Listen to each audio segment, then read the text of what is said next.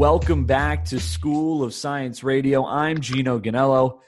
This week, we're being joined by Calvin once again, and we get Jeff on again.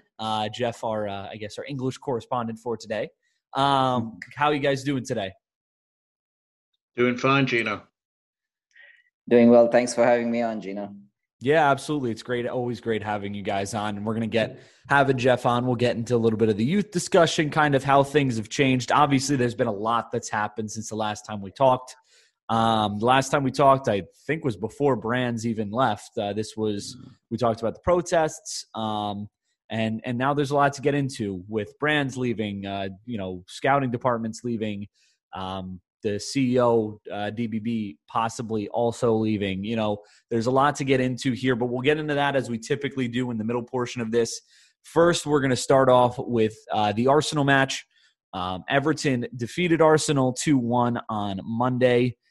Richie and Demarai Gray with the 2 goals for Everton.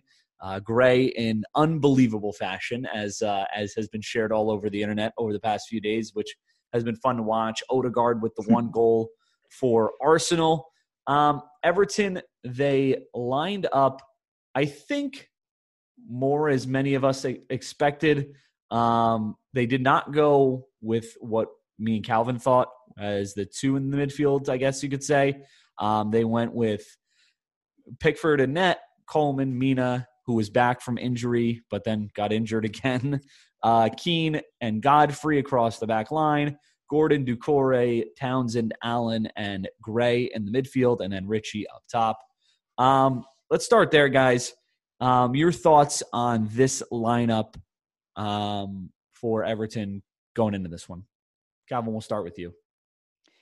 Yeah, it was interesting, right? We've been giving Rafa a hard time about going 3 in the middle. I think he's preferred when he's not had Delph or Gomes available to him or starting the game. He's preferred to use Townsend as sort of the third guy. I don't know if this was so much a 3-man middle as it still looked like 2 banks of 4. And then Townsend sort of was in that like free number 10 role behind Richarlison. And I thought it was a bit of a strange start to the game because Everton was still doing that. We spent a lot of time talking about this last time, the half press, right? Where you had Townsend kind of helping Richarlison press the defenders, but he was neither here nor there. He wasn't in line with Richarlison. So now, he creates this gap. And as we know, Arteta has been trying to get his guys to play out of the back. So just feels, again, like a missed opportunity, right? We didn't really pressure them in the first half and try to win that ball back or try to, keep them compacted in their own area. But, otherwise, aside from that, his hand was pretty much forced, right? He played the team he had, which at this point, if you think about it, right, I guess Mina got out. But at the beginning of the game, what were we thinking? This is pretty much minus DCL, Everton's best lineup, right? So it was interesting. Again, still not really happy with Rafa's tactics here, but. Jeff, how about you? Thoughts? So I agree with Calvin's interpretation of how they lined up. It was a bit of a mix and match, really. And I must confess, having seen Townsend play, Townsend is clearly a Rafa favourite. He brought him in. He's played with them at a couple of clubs now. And I think he's one of these guys that Rafa trusts implicitly and asks him to do a job, even if it's something that he's not done before, and Townsend will go ahead and do it. And he did seem to be playing that almost like second striker role, which I've never seen him do ever. Right. He did it reasonably well in as much as from a defensive angle, he was able to close down the opposition when they were in possession and make it more difficult for them. He's a willing runner, if nothing else. Mm-hmm. He's far more than that, but it was interesting to see him play that role. I think it was 2 banks of 4, him playing that role behind Richarlison. I thought Richarlison was magnificent on Monday night. I thought he's one of the best games I've seen him play for us. And it came kind of out the blue. because, if I'm honest, he's tried, but I think that was more the Richie that we know. Mm-hmm. Yeah, I think so too. I think Richie's one of those guys who, and we see it over and over again. We've seen it a lot this year, and how he has been kind of he's been all for the club and has really respected the club since he's got here. He's done everything he could, and I think he's one of those guys who, when the club's down, things are going on off the pitch, and things are going on, I think he kind of feels like he needs to do something on the pitch to make the fans feel better and make things better. And that's kind of what I got from his performance on Monday. I just felt like he kind of took the team, put him on his shoulders, and said, I'm going to go out there and I'm going to try and win this game for us. And essentially he did. I mean, obviously the two close offsides calls, which we'll get into, but scored the goal to tie things up, and then kind of really dominated the game, really all game. From a pressing perspective, I think we were pressing more than we typically did, or more than we did the last game when it was pointed out the little bit of pressing. I thought that there was a little bit more pressure on the team, on Arsenal, but I do agree that there's still, the tactics are still a little wanky, and not really sure what Rafa thinks on the whole pressing thing. But again, it is hard with the options he has. But as we mentioned, Mina starts, but he goes off injured, I think, in around the 13th minute. It wasn't long. Was it too early to start Mina after coming back from injury? Was the defense worse without Mina after the injury? What were your guys' thoughts on how that all played out? Whether it was too early to bring Mina in, and whether the team suffered after he went off. Jeff, we'll start with you. So I really like Yerry Mina. I think he's our best centre back when he's fit. He brings a composure to the play there. He doesn't panic when in possession, whereas you do get the impression with some of the others that it's like a hot potato. They want to get rid of the ball as quickly as they can, just for safety reasons. Was it too early to bring him back?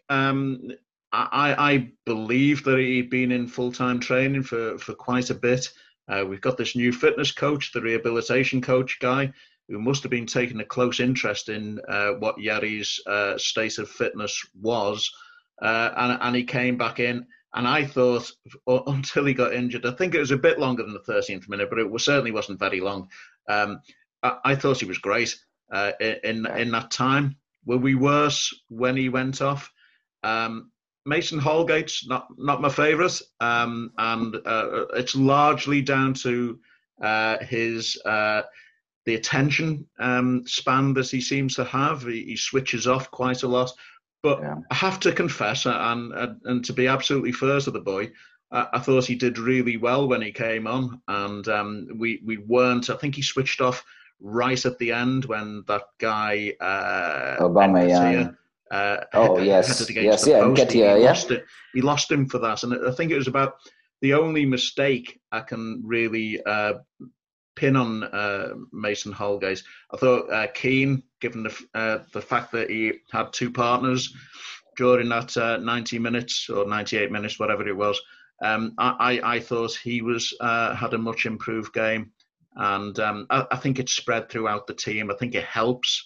I know there's probably differences of opinion on even this trio that we're talking, the three of us now talking about Digne or Godfrey, and Godfrey, I think, covers the centre-backs really well because that's what essentially he is.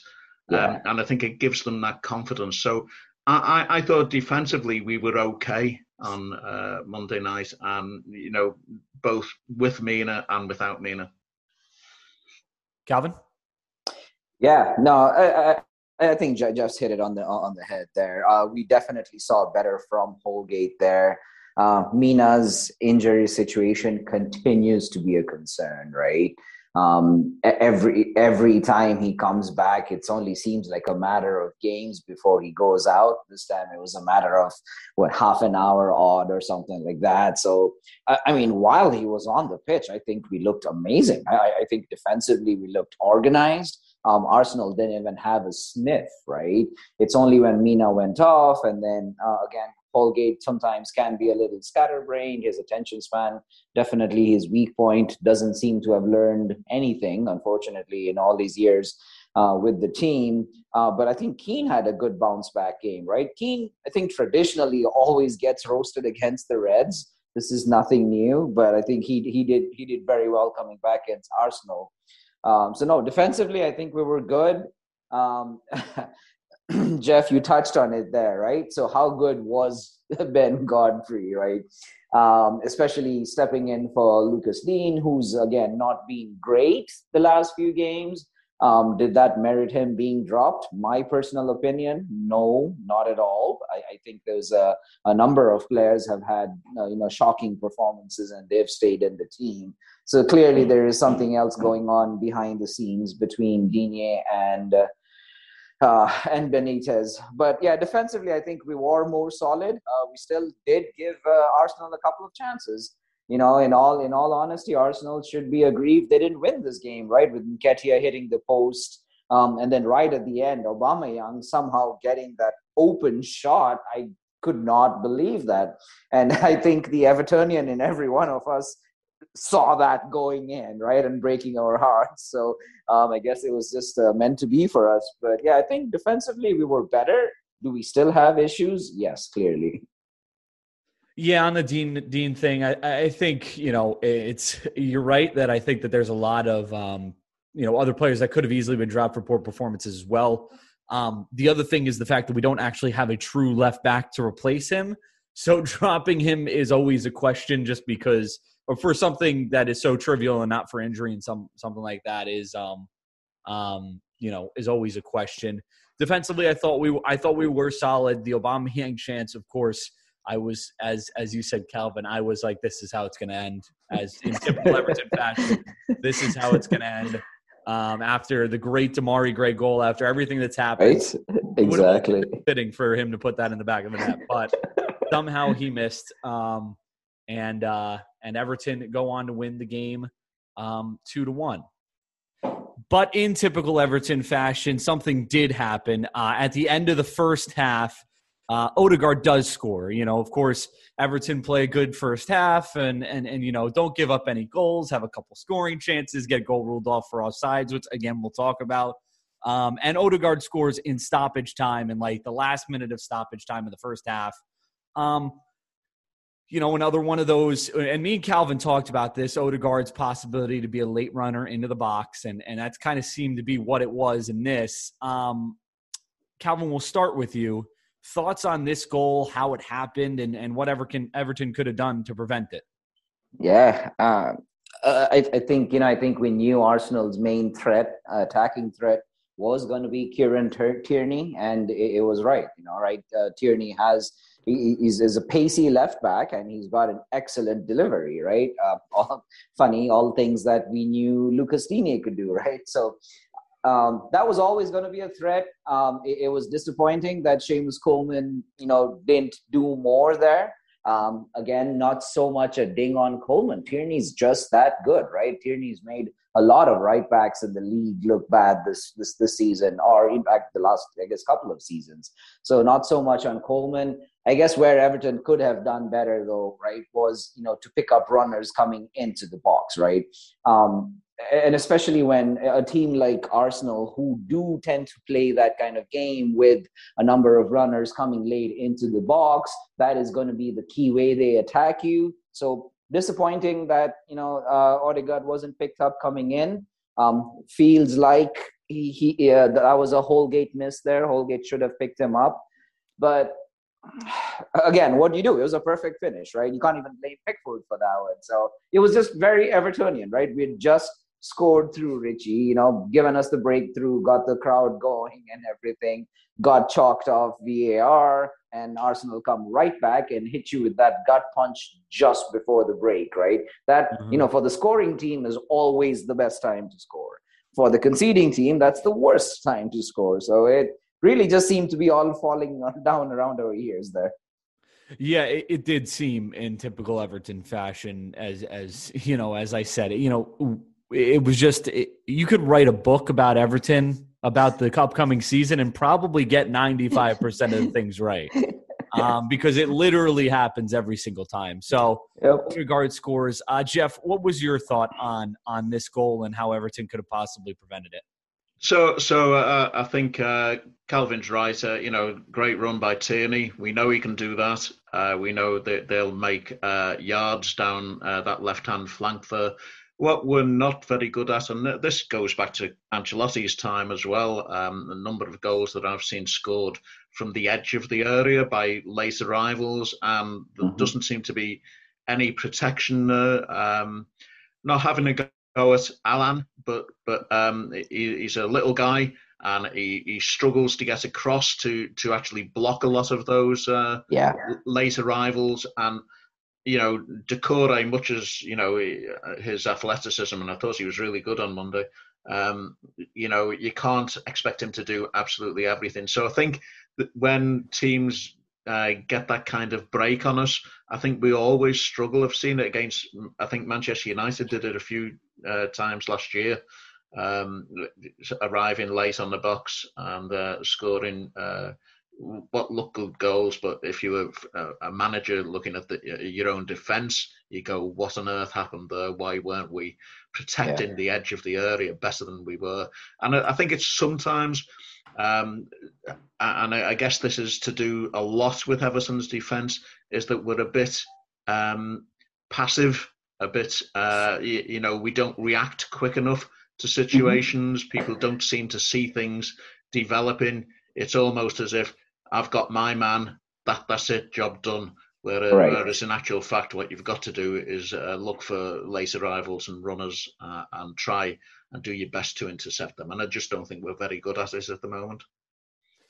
Yeah, I mean, I think me and Calvin talked about this a little bit last week as well. The late runner is a guy that probably typically would be picked up. I mean, I know we did technically have three in the midfield. Townsend defensively, I don't really know if he was really playing that central midfielder role or whether he was more helping out on the right side with Gordon or whatnot.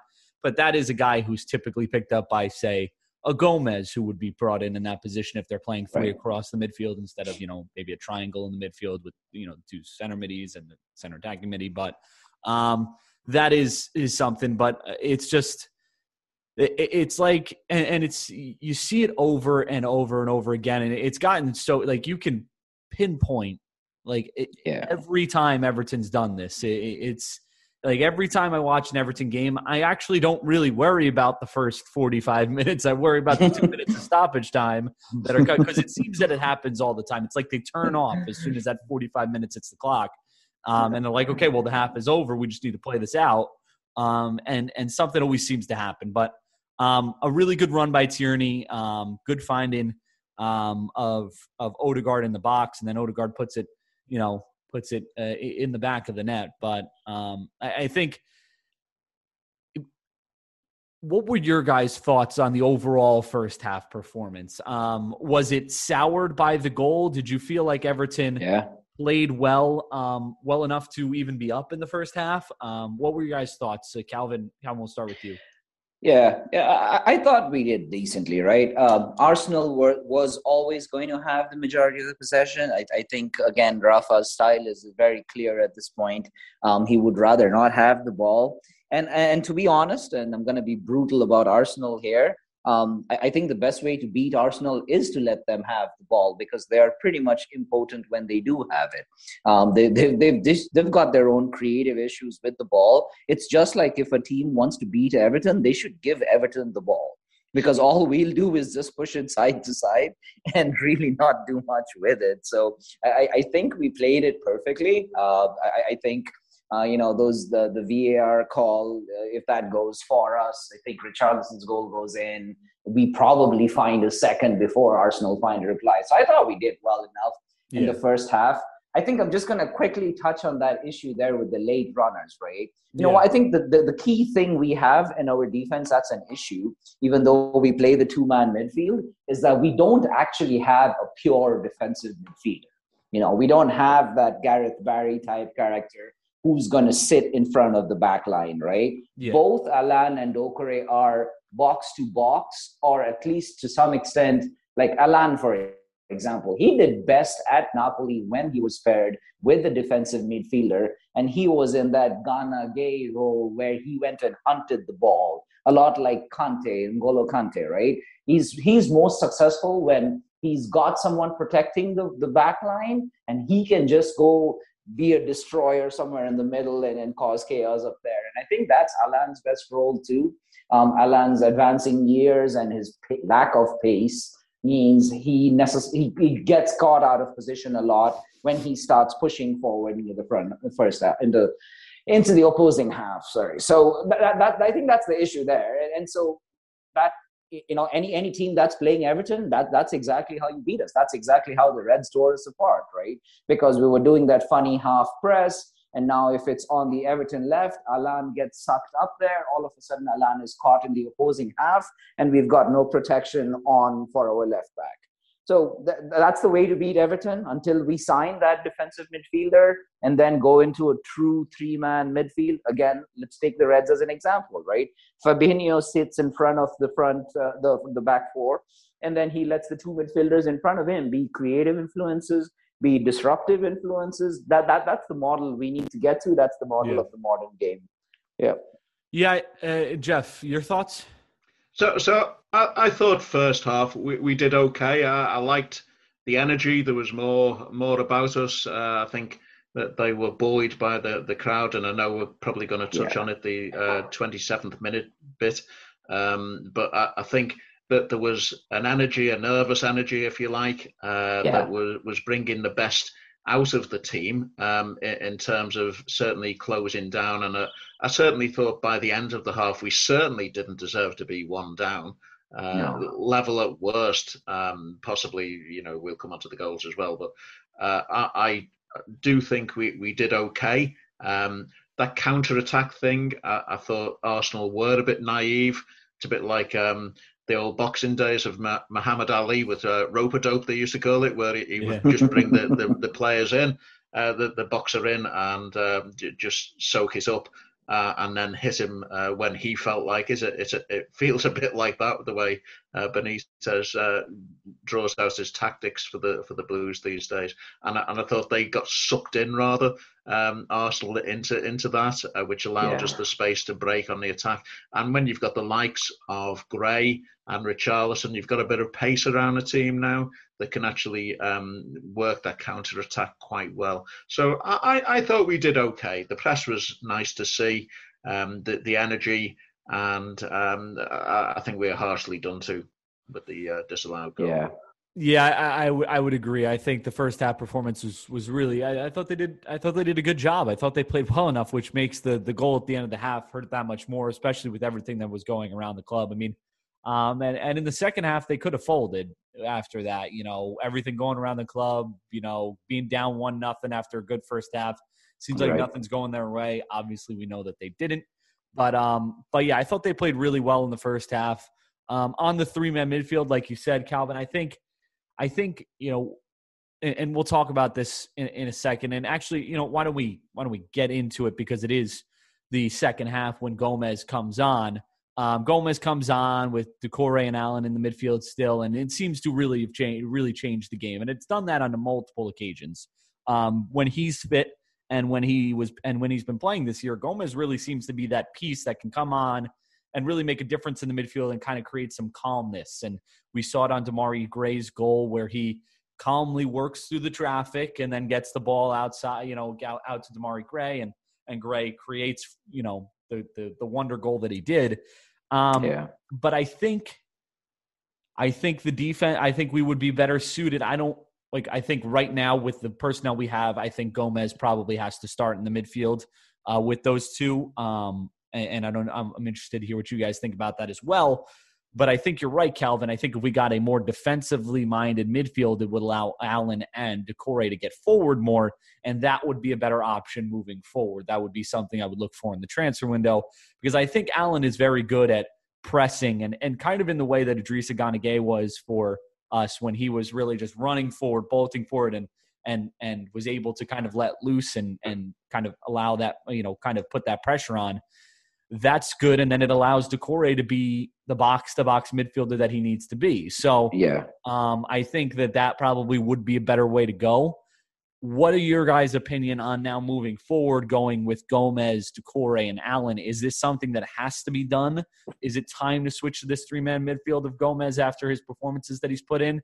Or would you rather still see the Townsend, or would you rather, maybe somebody else come in that midfield to make it a midfield three? Jeff, we'll start with you. So I think the three in midfield is long overdue.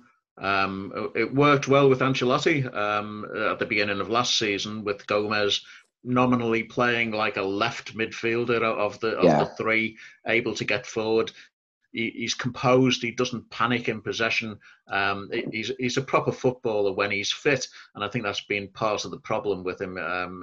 He's never truly looked the same player since before that horrific injury that he had. Yeah. But on his day, he's a great player in my view, and he looked back to his best there. I think we should be going with a three. I've said it long and hard. I do think that then has an impact on what you do further up top when DCL is back, and he is obviously going to go into the centre forward position. You then probably are left with Richarlison playing more slightly wide left, and probably Gray switching to the right. So we've got three pacey people up front with a fairly solid-looking midfielder. I can't wait for that to happen, quite honestly. Calvin? So same thing, right? I think in games where we're going to not have possession, or we're going to be faced with a team that's got attacking capability, like Arsenal, for example, I would say maybe we even go with the Delph, right, as the third member of that midfield trio, right? And then Delph can be that defensive midfielder that sits in front of the back line and lets Alan and Dokore both go up. So again, when Rafa has a fully fit squad, he's got options, right? He's going to have some tactical flexibility, right? We can play an attacking 4-3-3, or we can play more of an attacking 4-5-1, if you will, right? And then that with say Delph anchoring the center of that five, but now you still have whether it's Richarlison and Gordon, or Gray and Townsend taking those wide roles there, and you have the ability to again break forward at pace, or just consolidate the midfield. Like just getting players back fit is going to be pretty critical for this team. Again, we've talked about the midfield for so long, we haven't even mentioned Gbamin yet, right? So there's definitely some options for Rafa to play with, but I think just getting everyone fit and back into sort of match fitness, I think that's going to be the key thing. And especially with the number of games coming up, that's going to be really important. Yeah, I think, absolutely. Obviously, again, everybody back fit is going to be huge. And I think when everybody is fit and you're able to play DCL up top, I mean, I never really – right now, I'm not very, very worried about the winger spots or the when Dominic Calvert-Lewin gets back. Obviously, the striker position is helped obviously significantly. But I feel like that the attack part of for once, the attack has been, when healthy, pretty solid. It's just been that center midfield role when everybody's not healthy, which has been obviously far too often, and of course the outside backs where we lack depth and don't have the ability to put somebody in for Seamus Coleman or Luka Dean when he's off. And unfortunately, the center backs have been unhealthy, but I think when healthy, we have depth at that position as well. So, I think the biggest problem, of course, has been the injuries. That's obviously been a huge problem for us, and it's been well documented how much that's affected us. But there are solid pieces there for Rafa to work with, and Rafa to work with in his system and how he wants to play and whatnot. So hopefully we get everybody back healthy, or majority of people back healthy soon. I know DCL's back in some form of training. It looked maybe more like individual training from the photo he posted yesterday, but at least he's training, which is a good start. In terms of Gomez, I love the fact that he is really he is the only player when he's on and when he's playing and in form. He is the only player really that I think is comfortable enough to make that transition of the ball from defense to midfield. Decore tends to be a little crazy with it. He's kind of full force, running full sprint down the field. I think Gomez kind of, when he is at his best, kind of the game slows down around him and he finds his way to work his way the ball up to the attack. And that's a huge thing that Everton doesn't really have in any of their other players. So that's I love seeing that, and I love when Gomez is on like that. And he did on Monday. He was the player that I think a lot of us remember from before he got injured the first time when he was first brought to us. So really good on Gomez and a good performance from him for sure. Let's talk about the 2 VAR goals before we get to the 2 Everton goals. Interested to hear your guys' thoughts on this. I've watched them both again. I've watched them over and over again. I've seen the zoomed in pictures.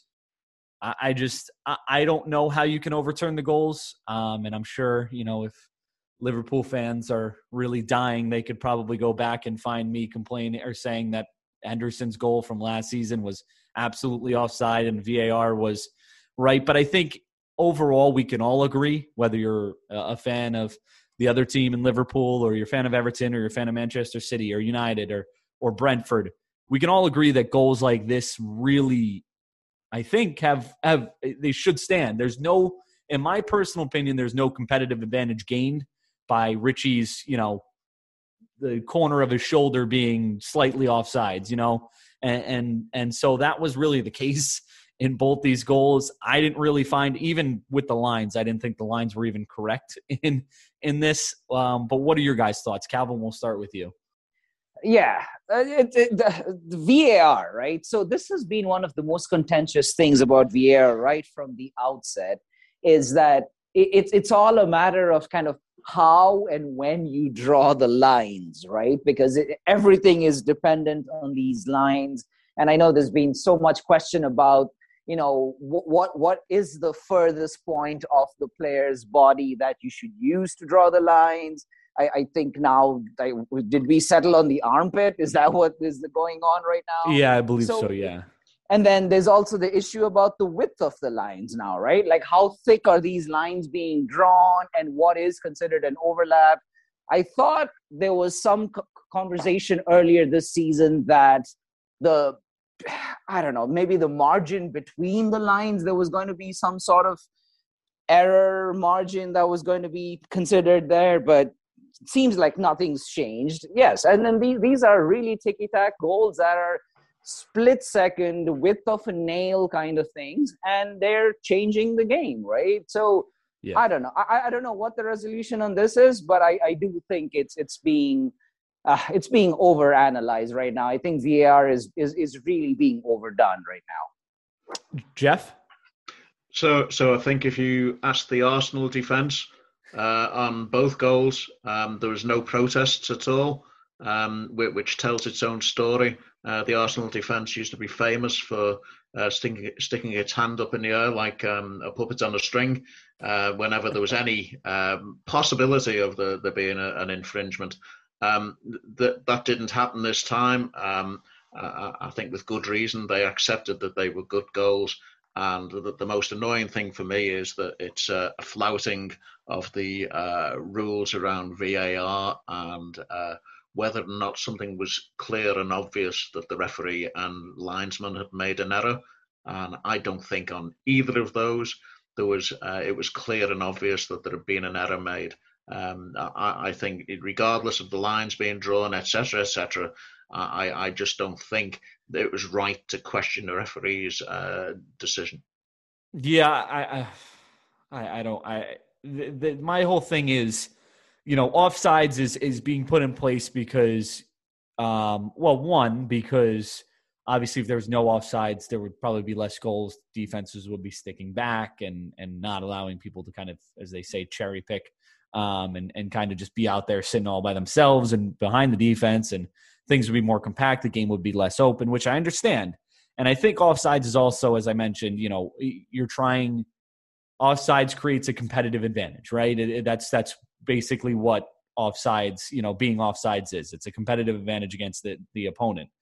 But I don't think in either of these goals Richie had a competitive advantage. He just happened to be like that 1 centimeter isn't going to make the difference from the Arsenal defense stopping that compared to the Arsenal defense letting that goal in. So, even again, they've shown that second one so many times, and I can't really. I still, it looks like they colored in another red line to extend. Yeah, exactly. So that it didn't even look like his boot was actually where it was. So, if you look at the replay, I've watched the replay multiple times. Both of their feet are on that white line. There's the heads are, and on the first one even. The knee of the defender, who I don't know who it is, looked like it was very even, if not in front of Richie. And of course, they say all these things about, oh, hey, it's the angle, this, that, and the other thing. But I don't know. It's hard for me to say that either of those goals was a competitive advantage against Arsenal that allowed Everton to score. I think they were just good goals. And that's it's unfortunately the way VAR is right now, and hopefully it'll change, but I guess we shall see. But thankfully it didn't matter. Thankfully Everton got the win. Yeah. Richie does get his goal, and it's really the Everton win is in large part thanks to players that we've been thanking the entire season. Damari Gray and Richarlison. Yeah. Richarlison obviously scores the first goal on the shot off the crossbar by Damari Gray. He's there to put it in. I'm sure many Everton fans were sitting there like, no way he's onside after the first two. And right. Then the second goal was Damari Gray being Damari Gray. It was what we've seen from Damari Gray the entire season, creating something out of nothing, using his skill, and just putting an absolute wonder strike into the corner of the net, barely making it in, hitting it off the post and it going in. I don't know how you guys felt, even when the ball went in, I wasn't even sure if it went in. I was like, there's no way, hit off the post. It was such a weird angle. But Calvin, your guys' thoughts on, you will start with you, but your guys' thoughts on these two Everton goals and the Everton win and what it means for us. Yeah. So I think we just mentioned this, right? Richarlison, I think, was unplayable on the day, right? Arsenal defense just had no answer for him.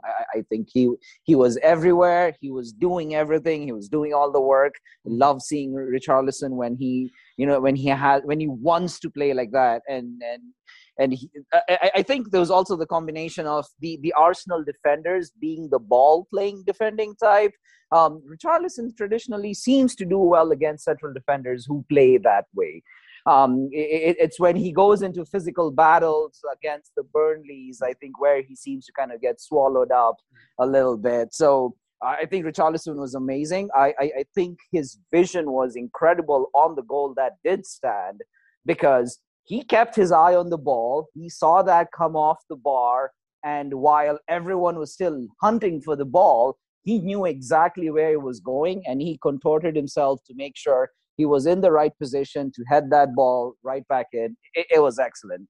I think it was shades of that goal. Was that Seamus Coleman that scored in the last minute against, I think it was Newcastle? I think something similar, right? A corner that got cleared. That was the ball. Wasn't that the ball where he comes in at the back post and fires it into the top left corner? Is that the one? I thought so. I think that's the one I'm thinking about. Yeah. But I think similar thing. I think great vision from Richarlison, great execution, and fully deserved that goal. Deserved a hat trick, really, but definitely deserved that goal. Jeff, how about you? Oh, sorry, Calvin, go ahead. Sorry, then Jay, I think just to finish it off, right? Gray, again, the first goal came from a shot by Gray that hit the crossbar. The second shot also came from a goal by Gray, and he hit the post this time. I mean, he's got an incredible shot. At this point, defenders who are not aware that he can cut in and fire in with his right foot, like, you stand on notice. Gray is incredible. His finishing has been very, very good. Those shots are thunderbolts. You're not stopping those. I mean, early in the season when Townsend was hammering the same from the other side, it looked like we were going to be an all-out attacking team. So, no, I cannot complain about the goals. Those were excellent goals. Deserving. Well, what a win, and what an atmosphere. Absolutely. Jeff, how about you? I think Gray's goals, they just speak for themselves, don't they? They're both, Gray's goal and Richie's knock-in from Gray's shot, both speak for themselves. Excellent at doing that, cutting inside, taking a man on the edge of the box and letting loose. He's got quick feet, so he gets it from out of his feet pretty quickly, which is what gives him the opportunity most of the time. But that's kind of obvious and, great. But what I really enjoyed about that was Richarlison's anticipation of the ball coming off the crossbar. Not an easy chance, that. Easy to get under the ball and balloon it over the crossbar. Easy to just mistime the header or whatever. He anticipated that perfectly. I actually think, and no one's particularly mentioned this, but I noticed it wasn't a physical battle, but there was a kind of thing going on between him and Gabriel at the back for Arsenal, fellow Brazilians, and I think there was a bit of I'll show you who's boss going on there between Richarlison and him, and there's no doubt about the result of that contest. But I thought it was really interesting to see. I wondered whether that had a little to do with how he was fired up. But I just thought, Gray, excellent, but also Richarlison, I think that's possibly the best I've seen him. Yeah, absolutely. I think it was just a great second half performance. Demarai Gray, really one of the signings of the summer. I mean, for what we paid for him and how good he's been, I think over the, if you look across the entire Premier League, I think he's probably up there, top 5 signings of the summer, if not one of the best for his value. So he's been fantastic. Richarlison, once again, putting the team on his back. Really was a great and a much-needed performance with everything that was going on. And I think a much-needed win. And, now we look to build on that. And I want to move on to we'll talk about the off the pitch stuff in 2 seconds. I just want to move on. I feel like we wouldn't be doing our job and we wouldn't be fair and impartial if we didn't talk about the Ben Godfrey red card possibility incident. Your guys' quick thoughts. Jeff, we'll start with you. Would you have given Godfrey a red card for that VAR check where it looks like his foot finds the face of Tomiyasu, or you think it was the right call? Well, of course I wouldn't. But in absolute trying to remain impartial on it, he was looking the other way as he was coming down from the challenge. I don't think any professional would want to do that, would want to actually stamp on someone's face.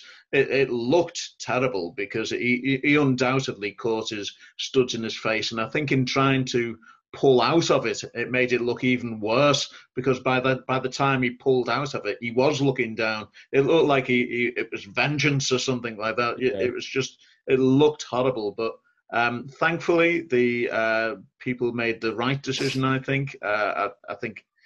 Did he get booked for it? I'm not sure if he did. I think it could have been a yellow. I don't think he did get booked for it. No, it wasn't even given as a foul. It could have been a yellow purely on the grounds that it was reckless, rather than intentionally trying to endanger an opponent. So I was sort of surprised a little bit about that, but I think they saw common sense in the end. Calvin, your thoughts? Yeah, that was interesting. Again, Everton have just been on the back of, we talked about this the last time Jeff was on. Mason Holgate had just been sent off for a pretty reckless late challenge, right, against Spurs, where he cleared the ball, sure, but kept his studs in a dangerous position, and sort of went into a player. Me personally, again, I didn't think that was a red. That was probably too harsh. And I think whole game and sorry, in this game, Godfrey getting off with no punishment at all was probably too lenient. So this is I think the inconsistencies we're seeing with refereeing and with even the implementation of VAR. I agree, sending Godfrey off would have been, I think, completely wrong, right? I don't think he deserved a red card, but there was certainly some dangerous play there, right? Not necessarily intent to injure, but you also do get booked for dangerous challenges, right? I'm thinking about when you go up with your foot in the air in the box, right? That gets you a yellow card for a dangerous challenge. And so I think that's exactly what should have happened there. It probably did influence the game a little bit because Godfrey was throwing himself around with some willful abandon there. So I don't know if that would have reined in his game a little and allowed Arsenal to attack him more. But just again, it's the inconsistencies. Sorry about that. Jeez, the inconsistencies in refereeing that keep popping up, and it's frustrating. Yeah. For me, it wasn't red. It just, I mean, it looks like when he does look back, he realizes, oh my God, I can't believe I just did that. I don't think he really had any intent into it. I don't think it was a red, but I do agree that it probably should have been yellow. I mean, and there was probably a couple of challenges that he had that could have resulted in yellows. I think that's fair to say. He was throwing them around like they were nothing out there. So, obviously from an Everton perspective, thankfully, from an Everton's perspective, it was great. You love to see that passion and hard tackles. That's something that, I feel like Everton fans, they kind of live and breathe on and really build off of. But, and of course, thankfully, no one was hurt. That's the most important thing. Because obviously those hard tackles can cause some serious injuries, whether there's intent or not. I think it's good to see, Gino, there was one earlier where he went into, I'll loosely say it was a 50-50. It was probably a 40-60 or a 30-70. But Godfrey thought it was 100-0 in his favour. And he took ball, man, turf, the works, everything, everything out. It actually roused the crowd. It did, which is good to see. I remember from years ago seeing that kind of thing happen. Yep. And there's nothing, Goodison likes nothing better than a good, fair but firm tackle.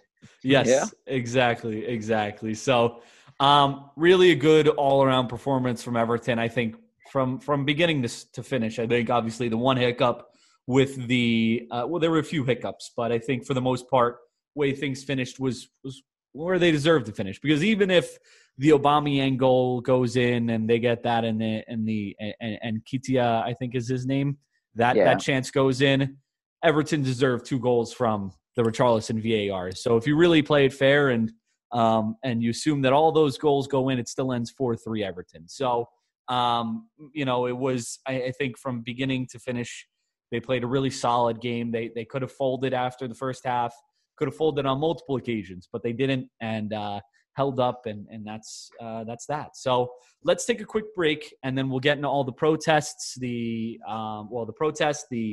brand stuff, the scouting department stuff, how it affects youth. We'll get into all of that after the break. All right, we are back now and talking about kind of the off-the-pitch stuff that's happened over the last few weeks, or last week with Everton, week or so. Obviously, it's been pretty crazy. We talked about it on our last podcast about the protest that was planned and our thoughts on it. The protests did go on in the 27th minute. There were people that left. I think there were far less people that left than was expected. Yeah. But, I mean, I don't know how you guys felt about this. As the game wore on and as the game started to continue to, move in the way it was, and as we got close to the 27th minute, there was more and more of me that felt like there wasn't going to be a mass exodus in that sense. And just because of how the game was going. But what are your guys' thoughts on how the protest went, and were you expecting more? Jeff, we'll start with you. So, if I'm absolutely honest, and it's my personal opinion, I was not in favour of the protest in the first place. I think there's better ways to do it than that. I didn't actually think that there would be a great turnout or evacuation of the stands anyway. And that's the way it turned out. There was a lot of booing, which I don't know whether it was picked up on the TV. So booing from those who stayed to those who left. So there's clearly it upset quite a lot of people. I think, I mean, apart from anything else, on a purely practical note, it was a horrible night to be leaving your seat and going outside. Apart from missing a wonderful game of football. But I personally thought, I didn't expect there to be more than that. I think once you're in the ground, it's a really difficult decision to get up and leave, especially that early in a game. So I'm not convinced. I'm not totally against fans having a say, of course. We want to see better for our club, and that there will be other actions that will be taken. I think this is part of many things that are going to go on regarding the 27 years bit. But I'd ask a simple question. So 27 years, bit of an insignificant number, quite honestly. Why wasn't it 25 years? Why wasn't it 26 years? It's been a long time since we won a trophy. And I can only really put it down to the current situation we're in, and that that there's still a significant amount of resistance against Rafa Benitez, and I actually think some of that is behind it. Yeah, I can see where you're coming from, Jeff. Calvin, your thoughts before I give mine, really. Yeah. So if you look at it, right, I don't think anyone ever expected half the stadium to stand up and leave on 27 minutes. I think we always knew that was not going to happen. Yeah. If anything, though, right, I think the protests sort of greater goal of increasing it sounds funny to say increasing awareness, because I think everyone is very well aware we have not won anything for 27 years, right? So more about the awareness around hey, what are we looking to do? And I say we because I'm considering myself personally as an integral part of that fan base that is very dissatisfied with how this club is turned in the last few years, if you will, and not having a direction under Farhad Moshiri. So from the perspective of increasing awareness of this protest, and that we as fans, we are looking to engage more with our share owners and our board. From that perspective, I think this was a successful protest. I think someone is paying attention, and as we're going to talk next, right, the changes that are happening around the club, this strategic review around the structure of the club, whether this was happening before or not, now that we are raising our voices, news about this is coming out and actions are being taken. Whether the actions are correct or not will remain to be seen, right? But the club is doing something, and that is what we want to see. Like, somebody do something, right? Enough is enough. And Jeff, you're absolutely right. Why not 25 years? Why not 20 years? We should have been raising a stink about this a long time ago, right? So whatever comes out of this, if we can have greater engagement with the leadership, I think that is all that is being asked for from the fan base. And again, I'm disappointed to hear the booing, because it just shows a lack of acceptance, right? So I think everyone needs to remember why this is happening. We are doing this because we want Everton to be better. So whether the method is one, you or I would prefer or not, I think that's irrelevant. We do need to come together as a fan base and say, yes, we want the same things that the board wants for us. And the problem with that is we don't know what the board wants, because there is that lack of transparency there. So, long way of saying we've got a long way to go. I don't think this is the end. Sorry about that. No, yes. I agree. I mean, I think I guess I was in favor of the I agree with what you guys are saying. I guess I was in favor of the protest because maybe, like you guys said, it was long overdue that we make a stink about the fact that this club has kind of been in shambles for years, and hasn't really figured it out, especially over the last 5-6 years or whatever it may be since the Moshiri era has started.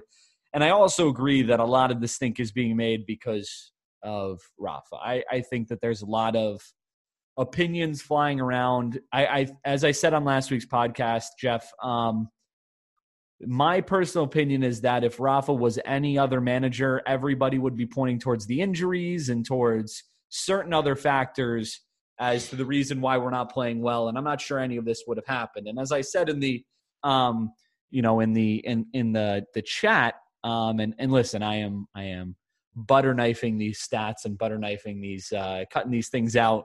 Obviously there were things that went our way that probably shouldn't have went our way, or maybe couldn't have went our way, and the luck factor wasn't our favor at the beginning of the season.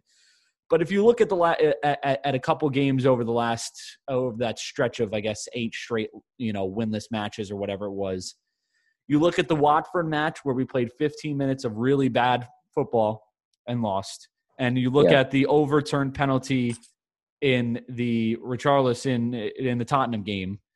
Those are 2 incidents that probably should have brought us 3 points each. That's 5 extra points. Those 5 extra points put us tied on points with Arsenal for 7th right now, if we win on Monday. So, as I said in the chat, I'm not sure if those 2 things go our way, and everything else goes exactly the same. I'm not sure Brands is fired. I'm not sure Rafa is being questioned. And I think that a lot of people would be pointing to that as to, hey, like, if it was Graham Potter, hey, Graham Potter this, or even if it was Carlo, as I said, I think on the podcast last week, if it was Carlo, like Carlo's last 10 games, whatever it was, were awful. They were awful. And so, but people were still supporting him, even though he was an older manager with some maybe outdated tactics. And a player that he brought in that was one of his players back in the day. So I think the Rafa factor plays a very, very big factor in everything, because I think everybody's initial thing is they want to hate him. They want to hate him. And again, me and Calvin as American or people who live in America who don't get to experience the English, the Everton Liverpool rivalry and what it is living in that area, we probably don't get that as much, and we don't understand that. We're speaking from purely just looking at the 2 situations without having that. And obviously we also hate Liverpool. We also don't root for them and hate seeing them succeed. But it's a little bit different for us because we are removed from that situation of having to be in the same household with another Liverpool fan or that type of thing. So like I get it from a perspective of having to live in that and understand that and live through. I never lived through the Rafa era. Like I was too young at that point. I wasn't following Everton. It was before my time in terms of really getting into the club and the sport. But I understand that perspective. But when you look at it as a whole and you look at Rafa as just Rafa, not Rafa that went to Liverpool, as you look at Rafa and the job that he's done here, I think that it's, there's a lot of things that are playing into it. Yes, he has played a small factor in some of those things with tactics and whatnot.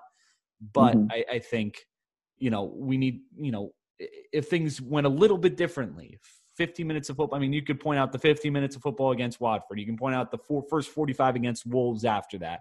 The Richie overturned penalty. There's multiple different things that aren't really much of Rafa's fault. It's just the team was awful in those 3 or in 2 of those parts of 2 of those games for 60 minutes of 2 of those games, and a VAR penalty that he can't do anything about. That was a clear penalty.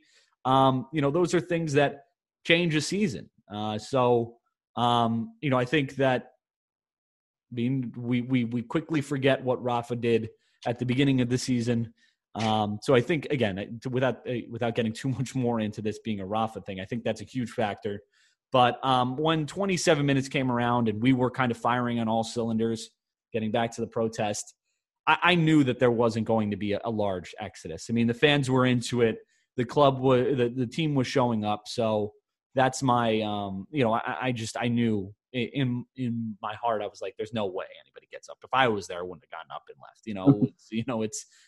You're right in the middle of all of that. So, I think the protest did what the protest, or maybe the thought of the protest did what the protest needed to do. Maybe get people at the club thinking and talking, whether it be through different channels than we would like or not. But, now we have a clear idea. We have an idea that Rafa is now we know running that the show. He's running the show. We know who is accountable for the situations that currently reside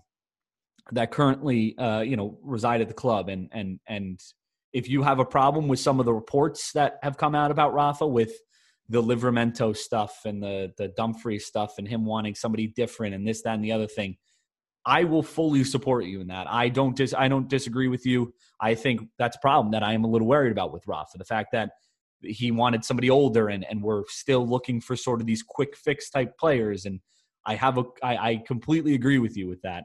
It's just the other stuff that maybe I don't agree with. But as I mentioned, Brands is out. The scouting department's out.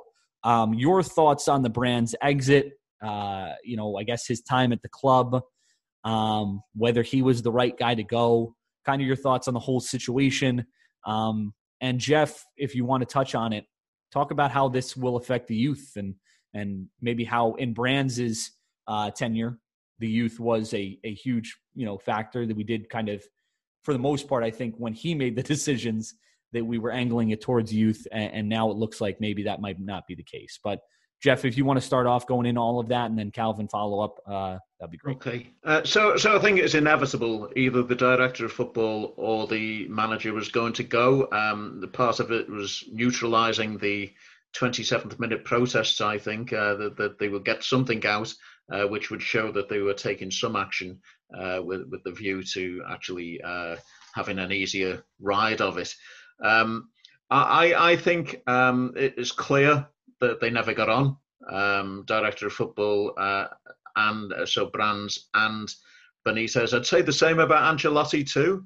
There was quite clear there were Ancelotti signings and there were Brands signings during that time. And likewise, had we have had the money, I think we'd have seen purely Benitez signings this time around, because quite clearly, I'm a bit caught in two minds on this, really. I think Benitez, or whoever it is, stands and is accountable for his signings. And, if he makes a bad one, then, he holds his hands up and says there's a bad one. But looking back, he's made some excellent signings in the past. I hate to say it, for Liverpool, but Xabi Alonso was, no one had heard of him. And he came through and he was fantastic for Liverpool during that. I hate to say it, but he was fantastic during that time. So I think there are things, where we're going to see a new accountability, if nothing else, where it's quite clear, I think, even if they got rushed a director of football in now, I think it's going to be Benitez making the calls on who we recruit in January. So there is that. What I don't like, and you've touched on it, Gino, is that he always seems to focus on older players if what we're hearing is true. And Livramento, honestly, as soon as I first saw him this season for Southampton, I thought, where on earth did that boy come from? And in spite of the name, I think he's a London boy who grew up on Chelsea's books, a nominal fee to Southampton. And what a signing he's been. And yet we missed out. I'd focus on that even more than Dumfries, because Denzel Dumfries, at least everyone knew about him because of the World Cup situation. And there were some doubts about whether he was a great defensive right back, great at going forward. Livramento looks the real deal. So my concern really, I guess, is with Benitez in charge. Are we going to be getting just purely older players, which is a short shelf life, quick fix? and no resale value. And what does that actually say? And this is the big worry for me. What does that actually say to the youth that we've got within the squad, within the club? So I know Branthwaite's just signed a new contract today, which is great news for the club. Excellent centre-back prospect. We've got others like Sims, Dobbin, Onyango. They must look at this and go, well, you know, we know the best we can hope for is going out on loan in January, because we're not going to get a look in. With Benitez's plans so far, it seems quite obvious that he's not going to rely upon youth. I kind of get it if your job's on the line and you want, you know, what will show you up in the best light. But I think it's a bit narrow-minded, personally. Agreed. Yeah, I agree. I think it's the difference between a manager that's I guess managing for his position versus one who's truly implementing a long-term plan, right? Mm-hmm. And so far, Rafa is not showing any indication of that. Again, if Rafa can get us Europe with the squad that he has and with whatever bits and pieces he can add on in January, I think that will be the kind of foundation that you can build a squad on, right? With the expected increase in income coming in from qualifying for Europe, and then, you know, that necessitates having a bigger squad as well, because you're playing more games, and that's one way to blood youngsters. So it is a bit of a vicious cycle, right? Breaking out of what loop Everton are in right now. Right? If we keep playing youngsters and keep losing, then we don't really qualify for Europe. So then you have to bring in some experienced older players who cost more, but those come with more risk of injury, risk of flaming out, and then you've wasted your transfer fee. But so again, Everton have had so many near misses or I guess, hits and misses, right? We've qualified for Europe and then, crashed out the next season. So trying to get into that consistency where, like Arsenal, right? I think Arsenal went 2 decades where they qualified for Europe every season, some level of competition. So trying to get into that is the kind of thing you can build a foundation on for a truly successful club. And again, I don't know if Rafa was brought in to be that guy. I think to me, it looks like Rafa has been brought in for some sort of 2-3 year plan to get Everton consistently in the top 10, because right now we're not even a consistent top 10 side. So he doesn't seem to be a legacy builder. No, and that's a concern, right? But that's also part of our complaints about the board not necessarily showing a clear vision. And this is just one of those things.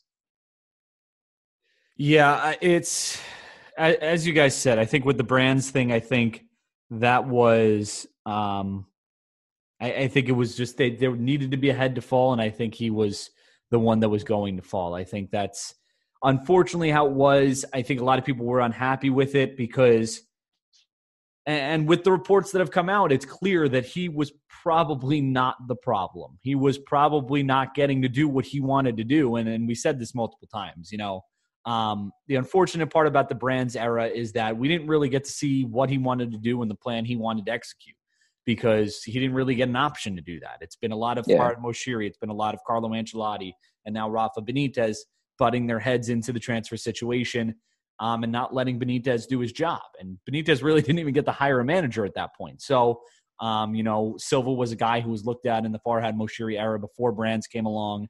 Then, of course, Ancelotti is a Moshiri guy. And Benitez is a Moshiri hire as well. So, or you would believe.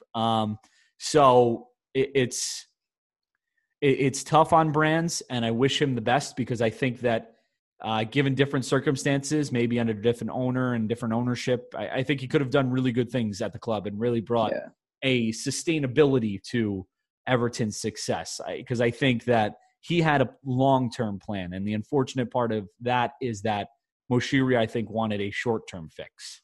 And the long-term plan would have maybe seen us finish between 8th and 13th in a couple of the first seasons, but probably would have seen us ultimately climb out of that and be a sustainable, top 7 club maybe.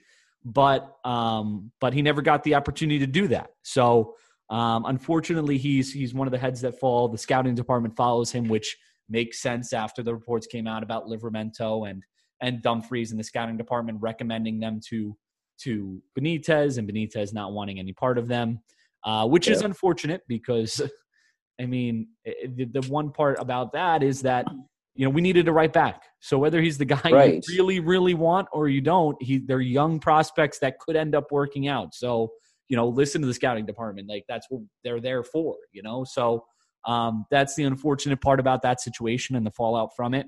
And it does worry me a little bit about Benitez because, as I've said on the podcast recently, we have gone for these quick fixes and they haven't really worked out typically. But I guess if Benitez can figure it out, then I am all for it, and we'll see. But it does worry me a little bit about how the club will be run over the next few months, and really an imperative few months. There's only two ways it can go. It could go really, really well, or it could go really, really bad. And again, yes, again, and unfortunately, really, really bad again might result in something we don't really want to be involved in, which is a relegation battle. So we will see how that plays out. As you mentioned, the youth might not get as much of a chance, but if they at least get loaned out, that would be a huge thing, because that has been, again, something we've talked about before, Jeff. Something that we haven't really seen. A lot of these players sticking around for far too long. So, hopefully the youth, if they're not going to find a place in the first team, hopefully they get loaned out and we can see what they have and maybe show Benitez kind of what the situation is there.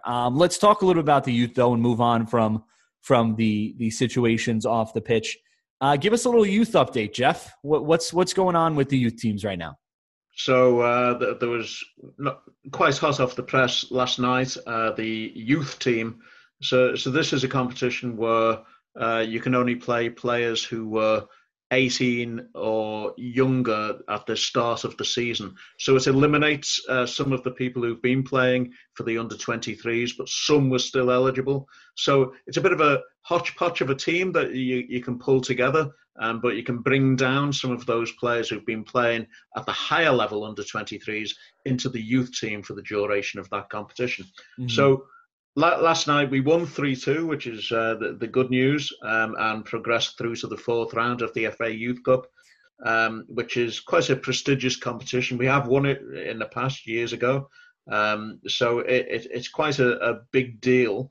And it was interesting. My observation on it really was that it was really interesting to see those players who'd been involved at the higher level at under-23s and involved in first team training under Benitez, such as Mills, Welch, and Whittaker, especially, that they all played last night. They all showed a much greater level of understanding and experience against the 17, 18-year-old counterparts that were playing against them for Fulham last night.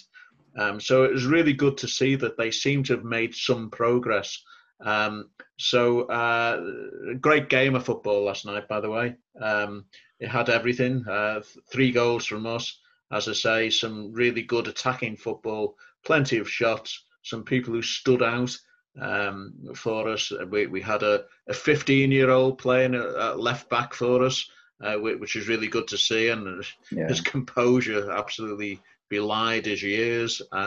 So there was plenty of good stuff going on. There was even a good old scrap at the end, following a rather industrial challenge by the skipper Matty Mallon, who cleared out one of the attackers, and it's actually in injury time. It's probably an unnecessary thing to do, but there was a full. It was like one of those scenes that you see from an ice hockey game when all things go really awry at the end of the match.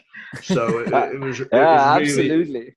It was really, you shouldn't laugh about those things, but I have to say it was mildly entertaining and rather quite unusual for kids of that age to actually take it upon themselves to have a full scale. battle. But yeah, they did. They did well. The under-23s and under-18s have had really good successes in the last week or so. So things are generally looking up. 3-0 win against Manchester United for the under-18s a week ago today. And the under-23s, whilst the first team were playing on Monday, won 2-0. So plenty of goals being scored and clean sheets being kept. So it's good news. It's quite promising at the moment. And I think just getting back to the point about we've made it several times about Unsworth's teams in the past relying upon those older players who, when I say older, people who are 21, 22, 23, still playing for the club, no future with the club, but it got us good results. I think at least now it's a bit more of a level playing field. That we've now got players playing in the under 23 setup who are 18, 19. You know, they're still learning a trade, but at least you can say, you know, any results that we do get. I know that's the secondary most important thing here. But anything that we do get is purely down to the youth of the team getting us through these games. So I'd say it's more promising than it has been for a while after a very dodgy start to the season. And I think we're getting there now where the teams are doing well. Yeah, it's always good to hear about the youth team. It's always good to hear about some success at that level. I know we've talked about this. There's been success at the youth level for a while now, and obviously it hasn't translated as much, unfortunately, to the professional level. But it's always good to hear those teams doing well. I know I saw on Twitter some stuff about the youth academy. There's been it's especially with the players we have down there and some promising talent, it's always good to hear them doing well. So we appreciate the update, Jeff. And Calvin, anything to add on the youth? Anything to add on the protests? Anything? Yeah. Just a couple of things. I think this was an interesting little factoid from this last weekend, but the last round of games, right? Every single Everton team won. So all 5 of our teams, when you look at it, the under-16s, the under-18s, both beat Manchester United. The under-23s beat Arsenal. The men's team beat Arsenal as well. And the women's team won as well. I do not remember a weekend where all 5 Everton teams have won. So that was one interesting thing that jumped out at me. And I think just to close that the conversation about the youth teams, though, I think Marcel Brand's enduring legacy on Everton might be the clear out that he's done at the under-18 and under-23 level. You know, getting rid of a lot of that dead weight that's been taking up squad spots and now allowing the under-18 stars to go to the under-23 level and start to progress there, and having the under-16 kids going into the under-18 team and starting to flourish there. I think that is going to be his legacy. 2-3 years down the line, if this crop of youngsters ends up producing some starters, ends up producing some players that we can sell for tidy sums, I think that's going to end up being Marcel Brand's legacy to Everton, really. Yeah. I think I think you're absolutely right. I think he's had his effect and on that youth academy and the youth teams and kind of the system we're running down there, and hopefully it continues to work in that direction. There's been a lot of talent that we've produced that has been at least looked quality. They haven't made their appearances on the first team yet, but we have seen Anthony Gordon come up and out of the youth academy recently and do a fantastic job for Everton. So hopefully some more of that in the future would be nice. And if not, and we can sell them for a nice hefty fee, that would also be good. I think there's one name that came through, and I've written about it in one of my recent reports. A guy called Frankie Okoronkwo, who they signed from Sunderland. They offered him professional terms, whereas Sunderland had also, and he chose to come to Marcel Brands, spoke to him, brought him through. He looks the real deal. He's Brand's last signing, if you like. So it'll be interesting to see whether that there's a certain irony there that he actually comes through. He came on as a substitute yesterday, scored a goal, and for an 18-year-old, he's a big lad who can hold his own, holds the ball up well, proper striker, Calvert-Lewin type. I think he'll he'll come through. And I wonder if many people, I wonder if Marcel Brands will point that out in years to come. Hopefully. Yeah, we'll definitely see. Keep an eye out for him, and hopefully he does. That would be a good call. That'd be a good call, Jeff. You can stake a claim on that one. We'll make sure to cut that out. I'll take any fame I can get. All right, let's take another quick break, and then we'll get into the Crystal Palace match coming up tomorrow. All right, we're back, and as I mentioned, we're going to talk about the Crystal Palace match that's coming up tomorrow. That's Sunday at 11:30 a.m. here over in the East Coast. I believe that's 4:30 p.m. over in England for you guys. This game taking place at Selhurst Park. Now, this is a stat that I'm going to say, and Everton fans are not going to like this stat. Crystal Palace are winless in their last 13 Premier League meetings with Everton.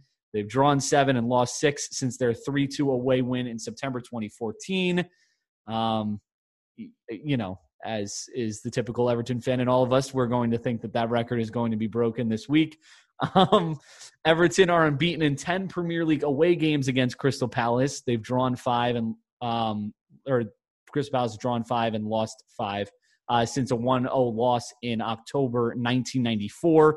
In their top flight history, only against Preston and Liverpool have they had longer unbeaten runs. So Everton playing pretty well at Selhurst Park. Following a 7-game unbeaten run, Crystal Palace did lose their last 3 Premier League games. The last time they lost more consecutively was June, July of 2020 when they lost 7 consecutive. Unfortunately, while Everton have had a good away record at Selhurst Park, they're winless in 5 away Premier League matches. Their worst run since an 8-game stretch between April and October of 2019.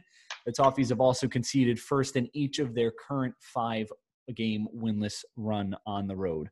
And then Everton have won more points from losing positions than any other side in the Premier League in 2021-22, which is something that we don't typically do, and that's been a huge change for Everton.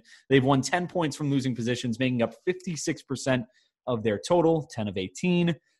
In Premier League history, only Wolves in 2011 and 2012 and West Brom in 2010, 2011 have won a higher share of their total points from losing position in a single season. So some things that are kind of atypical for Everton. That's not something you typically see from Everton. Obviously, the away performance at Selhurst Park has been good, but this is we mentioned those stats, but we also kind of look at this game in a vacuum of what it is going into tomorrow. Everton, presumably without Mina, I would think. Still, I didn't read Rafa's comments. Yeah, he's out. I'm assuming he's out. So will not have him. How would you guys, still without DCL, how would you guys line up tomorrow? Calvin, we'll start with you. Yeah, again, we've been banging that 3 midfielder drum, so I will continue with that crusade. I think we need to stick with the 4-3-3. Basically, the lineup that ended the game, or at least once Gomez came on, right? I think that would be the change I would make. So I would put Gomez on. It is interesting. You do want to start Townsend against Palace, right? I think he's got a bit of a point to prove there after they let him walk as a free agent. So I would go with the 4-3-3. Townsend on the right, Gray on the left, Richie up top, and then Andre Gomez coming into the midfield. Yeah. Jeff, how about you? So I think I'd have more or less the same. I think the 4-3-3 sounds like the way to go. I think Gomez has got to start. I think Townsend will be really up for this game, having left them on a free last season. He'll be keen to show what he can do, maybe bag a goal for us. I wouldn't be at all surprised to see him start the game. I think Anthony Gordon might get a rest here. That's just a gut feeling that I get from it. There was a small doubt, I believe, about Alan as to whether he would be fit for this game. So I think a lot depends on that.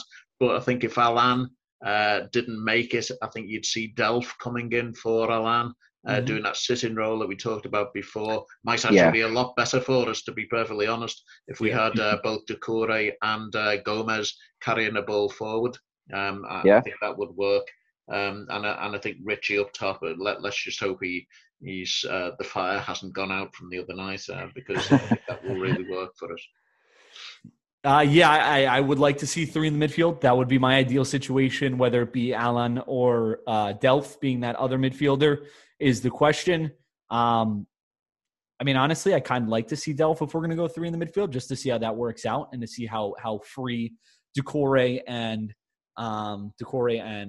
Gomez could be in that situation. I think with the obviously Townsend being from Palace, coming from Palace technically, even though we got him on a free. I still think, as much as Anthony Gordon has impressed being the situation that we have with players back, and if we're going to go three in the midfield with Gomez, I would imagine that Townsend shifts off to that right side. I would imagine Gray stays on the left side, and then you see Richarlison up top, the three across the back. Whether we see Dean back again, I'm not sure. I think Rafa likes Godfrey's defense, and I think Godfrey did a good enough job not to lead him to think otherwise, although I guess that's the decision, right? Do you play Holgate in the center or Godfrey in the center? So I guess we'll find out how Rafa really feels about Dean this weekend, because there is no Mina. And the question now remains whether they're going to, whether he's going to go put Dean back in after everything that's happened or take him out. But we'll see. I think he'll be reluctant to alter the back four that from the other night, with the exception of Mina, obviously. So I think that the back four that finished the game will start again. I don't think Lucas Digne, I think that situation will get resolved. I don't think he will be frozen out for a long time. But I would suspect that tomorrow Godfrey put in such a solid display at left back, and Holgate looked much improved. I think that's the way we'll line up at the back. Yeah, that would be my guess too. My guess would be that would be the four we line up at the back. Holgate, I didn't mention this when we were talking about him before, but I believe he either won the most aerial duels out of anyone or won all of his aerial duels. I think he won 9 aerial duels in the game, which is something that we typically don't see from him. He's not as good in the air as someone as some of the other center backs we have. So good on him. And if he does get the start, hopefully he continues to improve on that, because maybe we'll start to get the Holgate back that we remember before the injury, that was so good and was a huge player for Everton that season. But moving on to Palace specifically, what worries you about this Palace team? Any players, where are they going to cause a threat? Calvin, we'll start with you again. Yeah, okay. So I think Palace, under Patrick Vieira, right? They're a very different team than the Palace under Roy Hodgson, right? I think Vieira is trying to build a side like the one that he played in Arsenal. Obviously doesn't have that kind of talent level around there. But I think he's getting a lot out of Zaha, and not that Hodgson didn't, but I think this is a bit of a different Zaha.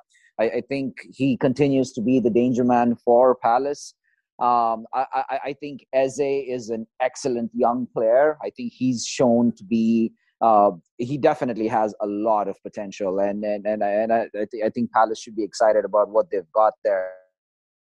Under Vieira, Palace are playing in a 4-3-3. So if we again go with a 2-man midfield, we run that risk of getting swamped and chasing shadows in our own half, and Palace can take advantage of that. I think they are a capable squad.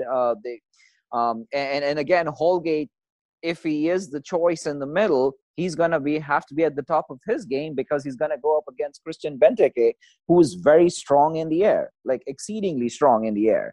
So what we can't have is Holgate losing his man and Michael Keane late to cover, and Benteke can cushion a header down for late runners coming into the box again, like Ayew, like Zaha, like Eze. So this game is not an easy one for us, especially not going to London. So with our away form, I would be very worried if we go down in this game. I don't know. But I think the key for us here is going to be to go with that 3-man midfield. Real quick, is Eze back for them? Because I know he was injured. He ruptured his Achilles last season. Yeah, he is. Yeah, he's back. Yeah, because I know he played in the U23s. I didn't know if he was back officially back from the injury with the first team squad yet, though. He came on as a sub against Palace. Against United. Sorry. All right, but I mean that he is. Honestly, he's one of the most worrying parts for me. Jeff, your thoughts on this Palace team and where they can cause a threat? So I think Palace is still a little bit transitional in terms of Vieira coming in and trying to make his mark with the team. I think he will get it right eventually. But my biggest worry is Zaha. If he's up for the game, he can be unplayable at times. And the other secondary worry, in spite of what we've said about Holgate having a good game the other night and winning headers according to the stats that you gave us, I think against Benteke, Benteke is really strong in the air. Last season under Hodgson, he sometimes couldn't hit a barn door. He was really shocking with his finishing, and he still is hit and miss. I just hope it's an off day for him because he could get some joy in the air against our back four, and that's what worries me really. I'm still hopeful actually. I don't think we'll lose, and I'm hopeful of us getting all 3 points. Yeah, I mean the big question for me is, but the player for me that stands out for Palace is Conor Gallagher. He's had a really good season for them, so he's a guy that I worry about. He's a guy that will make that late run into the box. He'll be creative. He's very good on the ball, so he's a guy that worries me from that team in creating things. Obviously, Benteke.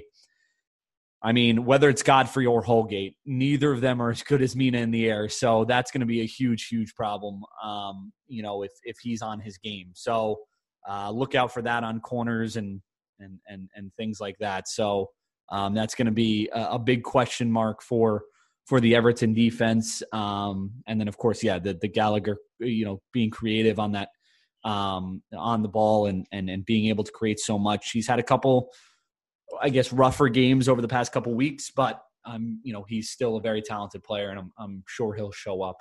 I'm sure he'll show up and put on a good performance. So he's a guy that worries me. What do Everton have to do to be successful in this match? Jeff, we'll start with you. So I think I honestly think they playing the counter-attacking game that Benitez is obviously very fond of is the way that we'll have success here. I think that it's not a very nice place to play, Selhurst Park. The crowd's right on top of you. They're a very vocal crowd. They get them whipped up. They send in is it an eagle or some wild bird around the stadium before the game starts. It's quite a hostile place to be at. And I think if we manage to soak up the first 10, 15 minutes of them attacking us and with the crowd behind them, then I think we can punish them on the counter-attack. And that's so it's altering very little from the way we've been playing, to be perfectly honest. It's just being able to hit them with pace on the counter-attack, which we've got with Gray and Richarlison, even Townsend to a degree. So we've got that pace to hurt them, and that's what I hope that we do. Yeah, Calvin, how about you? I think, Jeff, you're spot on about Palace and how they play at home, right? I did watch a little bit of that last game they played at home against Newcastle that they actually lost. And it was interesting. In that game, they lined up in a 4-2-3-1 with Benteke up top, Zaha wide left, and Conor Gallagher as their number 10. And they had 63% of the possession. And Newcastle were still able to beat them playing that counter-attacking game. So, I think the key is going to be that midfield again, right? So if you can keep Gallagher quiet, if you can cut off the supply to Zaha, because nothing frustrates Zaha more than not getting the ball, right? So when he gets isolated for a long time and then he has to fall back deeper and deeper to come get the ball, that throws him off his game. So I think that's where this game's going to get won or lost. I think we're going to have to display the same kind of work rate we did against Arsenal. I think Rafa commented that the total distance run by the Everton players in the game against Arsenal is the most in any Everton game in the last 4 years. That's interesting, because it didn't necessarily look like they did anything extra. So that right. So that was interesting. So, but yeah, that kind of work rate to keep people like Zaha and Gallagher down. And if Fellas do line up in a 4-3-3, I am worried because both Gallagher and Zaha are going to be on the left, which is the Everton right, which means Coleman's going to have to do double duty, trying to keep both of those guys covered. And that's not his strong forte, right? And, the age is getting to him. He just played on, midweek. Actually, it was Monday. So, it's going to be like 6 days rest, I guess. So I don't know. This could be interesting. I think Townsend's going to have to put in a defensive shift there on the right to help support, especially if we don't end up with the 3-man midfield. But yeah, the key of the game is in the middle there. Yeah, I think, and that's a great point that you bring up. I think that's another reason why Townsend starts, is that I think that Benitez likes his professionalism and his defensive play better than Anthony Gordon. So I think that's another reason he starts. But yeah, I think Everton controlling Zaha, it's that attack is going to be dangerous at points. And like you said, Selhurst Park is an interesting place. I've been to Selhurst Park. I haven't been inside, but I've been outside of it. But it's a smaller ground, so similar to some of the other smaller grounds like a Bournemouth or whatnot. The fans are right on top of you there, and they're kind of hanging over you with the steepness of some of those stands. So, I think it's going to be a difficult game. It's not going to be easy, and they never are at Palace, are they? It feels like Palace is that one team that we always have it's always a difficult, hard-fought match, and they always seem to win 1-0.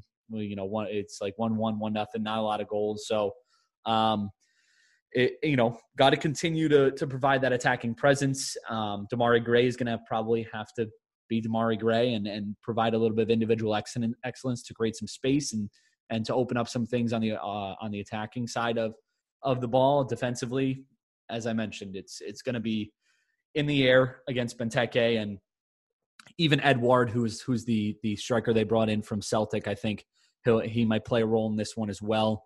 So it's going to be an interesting match for sure, and it's not exactly a match that plays to Everton's strengths, I would say, in their current state. So we'll see how it plays out. We'll do predictions real quick, and then we'll wrap this thing up. Jeff, we'll start with you. What do you got for this one? 2-1 Everton. There you go. Nice and quick. Calvin, how about you? I like it, Jeff. I like the confidence. I want to believe in a win, but I think this is going to be a 1-1. I think we're going to score first and then sort of sit back and try to protect that lead. And I see Palace equalizing in a messy goal, probably late on 1-1, I'd say. Yeah, that's what I had. I had 1-1 as well. It's always hard to play there for Saya. It's just, I don't know, those games kind of worry me, and just what Palace bring to the table and how structured and put together they've kind of seemed for the most part of this season. I know they've lost their last 3, but they have been pretty solid for the most part. I think Vieira did a better job than most people expected, especially after the job he did at Nice in France and how things didn't really go as I'm sure he planned. But yeah, I'm going to go with 1-1 as well, which isn't a terrible result. Obviously, we would like a win, but as long as we don't lose, that's the most important thing. So we'll see how it plays out. Anything else you guys want to add before we wrap this thing up? No, thank you. All right, sounds good. Thank you guys for joining me, Jeff. Thank you for coming on and sharing your youth updates with us. We always appreciate it. Yeah, no problem. I really enjoyed it. Thank you. Yeah, same here. Calvin, as always, thank you. Yeah, thanks, Gino. And to you guys out there, thank you for following and, subscribing, downloading the episodes. Keep doing it. We appreciate it so much. Leave a review. on whatever you follow, whether it be, the Google Play, Apple Music, or Apple Podcasts, or whatever it is. However you get the podcast, keep downloading it, leave reviews, whatever you want to do. We appreciate it all. And we appreciate you guys for listening. Up the Toffees, and we'll talk to you guys next week. Take care. Cheers.